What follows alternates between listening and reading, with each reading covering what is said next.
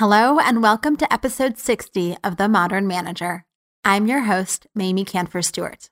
First, a warm welcome to Tammy V, the newest member of the Modern Manager community. You too can have access to the dozens of guest bonuses and episode guides that Tammy now gets when you become a member. To join, go to mamieks.com/join. That link is in the show notes, and stay tuned at the end of the episode for more information on all the perks of becoming a member. Now, today's episode is part one of a two-part series on email management. And part one is about personal email management systems. And part two, which will come out for episode 64, will be about team email practices. So for today, I'm going to share a bit about my own email practices, which have totally transformed over the past couple of weeks as I was preparing for this episode. To be honest, I decided to do an episode on email partly because I was frustrated with my own feelings of stress and overwhelm with email management. Things were slipping through the cracks, and I was getting frustrated by my lack of responsiveness or missing an important email, and I just felt like I was being distracted by email all day long, and somehow no longer following the practices that I knew I should be doing, but just wasn't. So I set out to learn more about various approaches to email management and then try them out. I'm going to share with you the various practices and the impact that I've noticed on my own mental state and my inbox management over the past couple of weeks. So let's get to it. You're listening to The Modern Manager, a podcast dedicated to helping you be a rock star boss with a thriving team.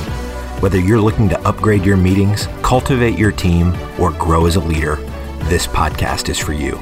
Now here's your host, Mamie Canfer Stewart. I recently heard a statistic that managers spend 80+% of their time between meetings and email. And that number astounded me. I already knew that managers spend a ridiculous amount of time in meetings because it's a big part of what I talk about when I'm talking about the importance of having effective meetings. But I didn't realize how bad email had gotten until I reflected on my own email practices and realized how much email was negatively impacting my own work. To set the stage, I knew I should only be checking email a few times a day, but most days I found myself flipping back and forth between email and other work, determined not to let email build up in my inbox. But I was actually doing a terrible job and emails were still piling up, and I wasn't able to focus and concentrate on getting other work done efficiently because my brain was always half in my email. I had learned about Inbox Zero, a long time ago, but I just never was able to get there until now. After reading a ton on various approaches to email management and synthesizing those learnings into a series of 5 principles with numerous tactics to support each one, I have been able to maintain Inbox Zero in 2 of my 4 emails, so I'm not there yet with all of them, but it's been a few weeks and it feels so good. So before I get into the principles, I do want to say a few words about this idea of Inbox Zero, because it might be something that you're familiar with already, or maybe you have a sense of what it's about just based on the name. But I do want to clarify because it's not as simple as just get everything out of your inbox. The concept of Inbox Zero, or at least my interpretation and understanding of it, is that the goal is to have 0 emails in your inbox when you sign off for the night. That doesn't mean that you respond to every email. It just means that your inbox is empty. And it requires a series of habits or practices so that email isn't on your mind all the time. These distinctions are really important because it's part of the reason that I initially struggled with getting to Inbox Zero.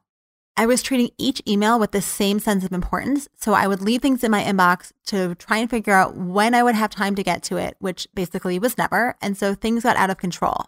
And in that attempt to try and keep emails out, I was constantly going into my inbox, which wasn't really helping at all, and in fact was probably doing the opposite of what it's supposed to do. This leads me to the first principle. Principle number 1, your inbox is not your to-do list. Now, trust me, I know this best practice. I am a task list lover. I have a whole task system that combines Asana and paper, and I talk about task management over 3 episodes, which I will link to in the show notes. And yet still, I would leave emails that required some action in my inbox so that I wouldn't forget about them. And this is just a bad idea. To achieve Inbox Zero, you need to address each email, which means if it's a task, it needs to get done or into your task list and out of your email. If you were like me and you know this and yet you weren't doing it, now is the time to change that habit. To tactically help myself make this easier, I added the Asana Chrome extension for my Gmail account, which enables me to turn any email into a task. So now, if I need to read some materials for an upcoming meeting, I make that into a task. If a client emails me and wants some recommended reading on a topic, I need to pull together that list, I make it into a task. And then the email gets archived. Obviously, this requires you to have a trustworthy task management system. So if you don't have that, whether it be a digital or paper version, consider either starting one or make a folder or a tag for any email that has an action item where you can put those emails directly into that folder or you can tag them and then address them when you have time carved out. But either way, any email that requires an action should not sit in your inbox waiting for you to take action on it. It should either go into your task list or into a special tag or folder where you'll address it later. Now, whether you turn that item into a task or do it right then is based on the 2-minute rule. If you can deal with an email in less than 2 minutes, do it now. If it's going to take longer than that, make it a task. Now, I've heard this be the 30-second rule or the 1-minute rule or the 5-minute rule, so the length is up to you. But the point is, set some ground rule around whether or not you're going to deal with an email right in that moment and do the action, or you're going to save it for later. I have found that a surprising number of emails can be dealt with in less than 2 minutes. Now let's pause for a moment and talk about what to do with those hundreds, if not thousands of emails that are currently sitting in your inbox. Between my 4 email accounts, my inboxes ranged from just over 100 to nearly 4,000 old emails. In reality, I am never going to get through those 4,000 emails.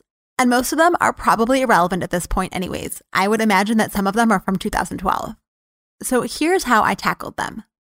I picked a date by which I was going to go through each email that had arrived after that date. So for 3 of my 4 inboxes, I decided on January 1st, 2019. I scheduled a task on my to-do list to go through every email in each of those inboxes between January 1st and today, or the day that I was doing it, and to deal with each of those emails according to my 2-minute rule.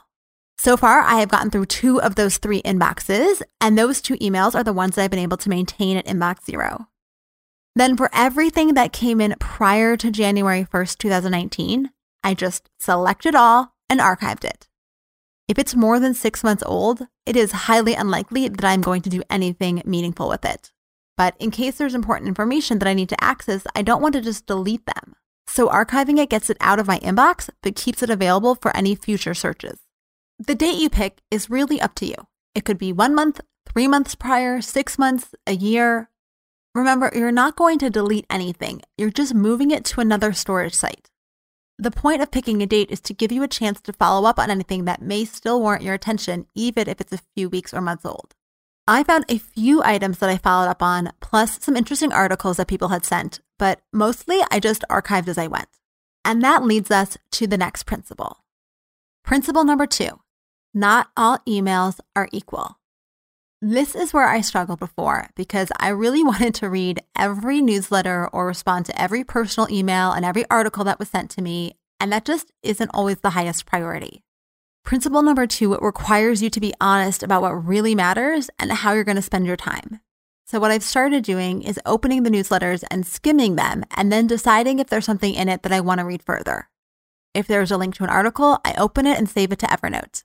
For emails with lots of content in them, I can usually skim through it within those 2 minutes and then just be done. But either way, it gets archived and out of my inbox. And the same is true for personal emails. If it's an invitation to an event, I will decide if I even want to go. And if I do, I'll check the date and add it to my calendar and RSVP right then. And if I need some time to think about it, I'll snooze the email, which I'll talk about a little bit later. And if it's something I need to check in with my husband, I'll forward it to him asking if he wants to go, or if it works with his schedule for me to go. I've found that when I attack my email with this kind of intention, it is surprisingly easy to decide to either delete an email right away, read it in archive, respond immediately, do that quick related action, or turn it into a task. Now that leads to principle number 3, touch an email only once. This was another one of those bad habits that I had. I would open my email anytime I had a spare moment, which added up to about 20 times a day. The problem was that most of the time, I wasn't in a position to do anything with those emails. so I would just read them and then mark them as unread. Sometimes I'd read the same email 3 or 4 times before finally doing something with it. What a waste of mental energy. There is absolutely no good reason to be doing that. Some experts recommend removing email from your mobile device altogether. There was no way that I could do that, but maybe you can. Others suggested turning off all email notifications so you don't get any alerts to email and you don't see that little red bubble telling you have 20 unread messages. I didn't do that either. I just moved my Gmail app from the home bar of my iPhone into my productivity folder and I put it on the last page. So now, if I want to open my email, it takes at least 2 taps and 2 swipes, which gives me time to think about whether I really want to open email or not. And yes, I know I can swipe down and search for it, but I don't do that. And so far, it is working. I have spent way more time on Instagram and Pinterest during those random free moments when I want to look at my phone. And we can debate as to whether that is a good use of time or not. But for me, at least it feels much better because I can enjoy those moments instead of stressing over them. And that brings us to principle number 4. Schedule time to manage your email. I already mentioned that I was in and out of my inbox all day before. So this principle was probably the hardest for me to implement, but it has also made the biggest payoff. This principle says that you should treat your email like any other task that you need to attend to. You wouldn't write 2 sentences of a report and then do something else for 5 minutes and then go back and write another 2 sentences and then go do something else for 10 minutes. You would just write the report outline or write the first draft and then turn to the other task. So then why do so many of us do email constantly throughout the day? A number of experts suggested that you schedule time blocks for tackling your email and then building a routine around them. One example looks like this. First thing in the morning, check email for anything that needs to be addressed before you get to the office, and then respond to those high urgency emails.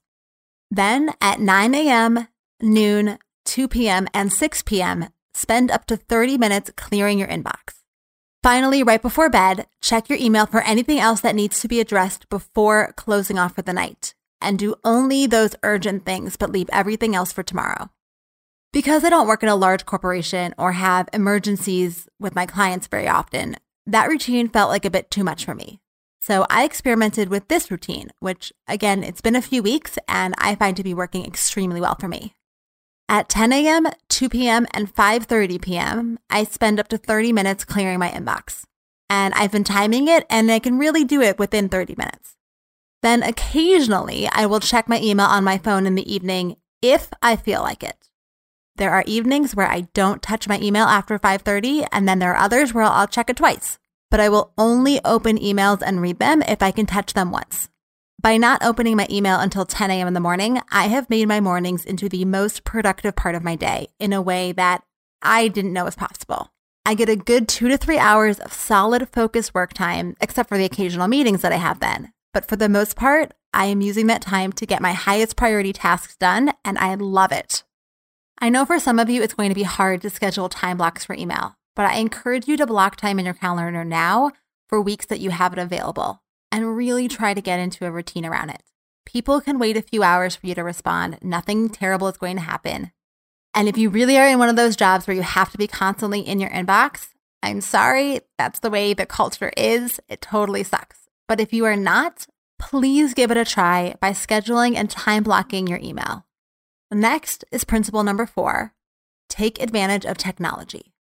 As you likely know, I love technology, and if there is an app for it, I probably use it. So when it comes to email, there are dozens of helpful features that your email system either already has built in or that you can get through an add-on app. The reason technology is so helpful is because it can reduce the brain strain of email and make it a lot easier to clear your inbox without adding a lot of extra effort on your part. So let me explain. I use a tool called Mixmax as a Gmail add-on. It can do a ton of stuff, but here are a few of the features that I love that make email more efficient and less stressful. And if you're an Outlook user, I'm pretty sure that Outlook can do most of the things I'm about to mention. First is Remind Me Later. Nothing is worse than having to remember to follow up when someone doesn't respond to your email. It seems like overkill to create a task for following up with someone, but also a pain to have a separate tag called waiting for or put it into a certain folder, which you then have to check on a regular basis and then decide when to follow up. So instead, I schedule the email to return to my inbox at a certain date, and I have the option for it to return regardless or only if the person doesn't respond. I love this feature so much.